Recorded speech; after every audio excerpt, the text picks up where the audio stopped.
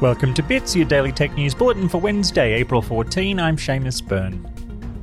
The New South Wales Government has announced plans to work with Sydney quantum computing company Q-Control to look at innovation opportunities around the state's public transport networks.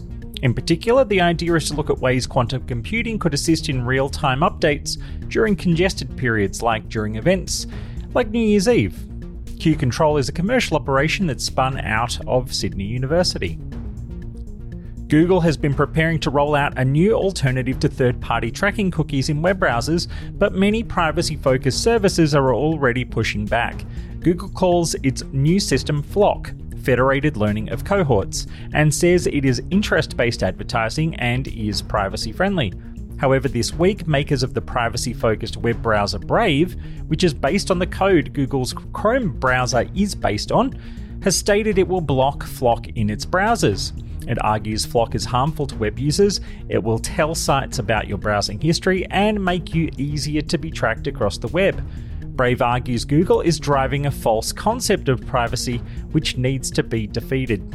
Other organisations, including the Electronic Frontiers Foundation, have similarly come out strongly against FLoC.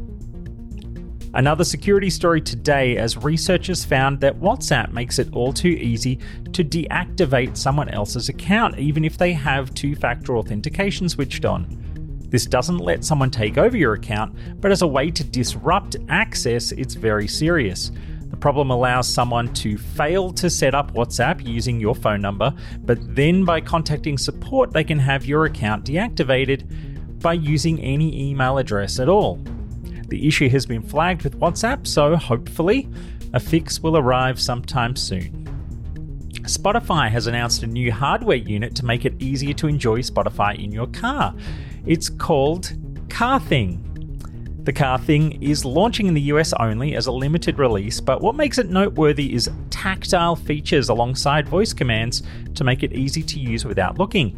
There's a big knob and a small back button, plus 4 preset buttons that will launch assigned playlists or podcasts. Being what Spotify calls an exploration, odds seem unlikely this will ever reach Australia.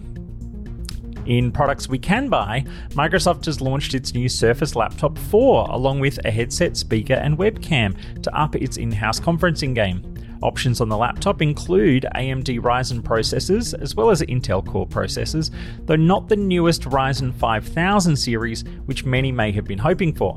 Microsoft maintains its uniquely tall 3x2 screen size here, and is claiming up to 19 hours battery life on this latest rollout.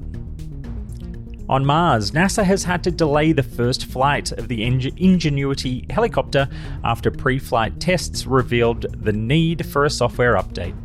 The flight had been hoped to take place last weekend and then today, but the delay is expected to be into next week at this stage. Good luck up there, team. Google has announced it is shutting down its Google Play Movies and TV app from smart TVs, including Samsung, LG, and other brands. If you own movies or TV shows through the Google platform, you will now be directed to access it all through the YouTube app.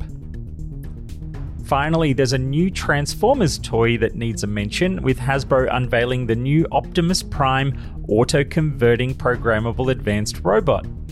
Yes, as the name suggests, it does the transforming all by itself, along with featuring voice commands, driving features, and its own app. If you want it, you'll need US $700 to get it. And that is your Bits Bulletin. I'm Seamus Byrne from Byteside. Thanks for joining me.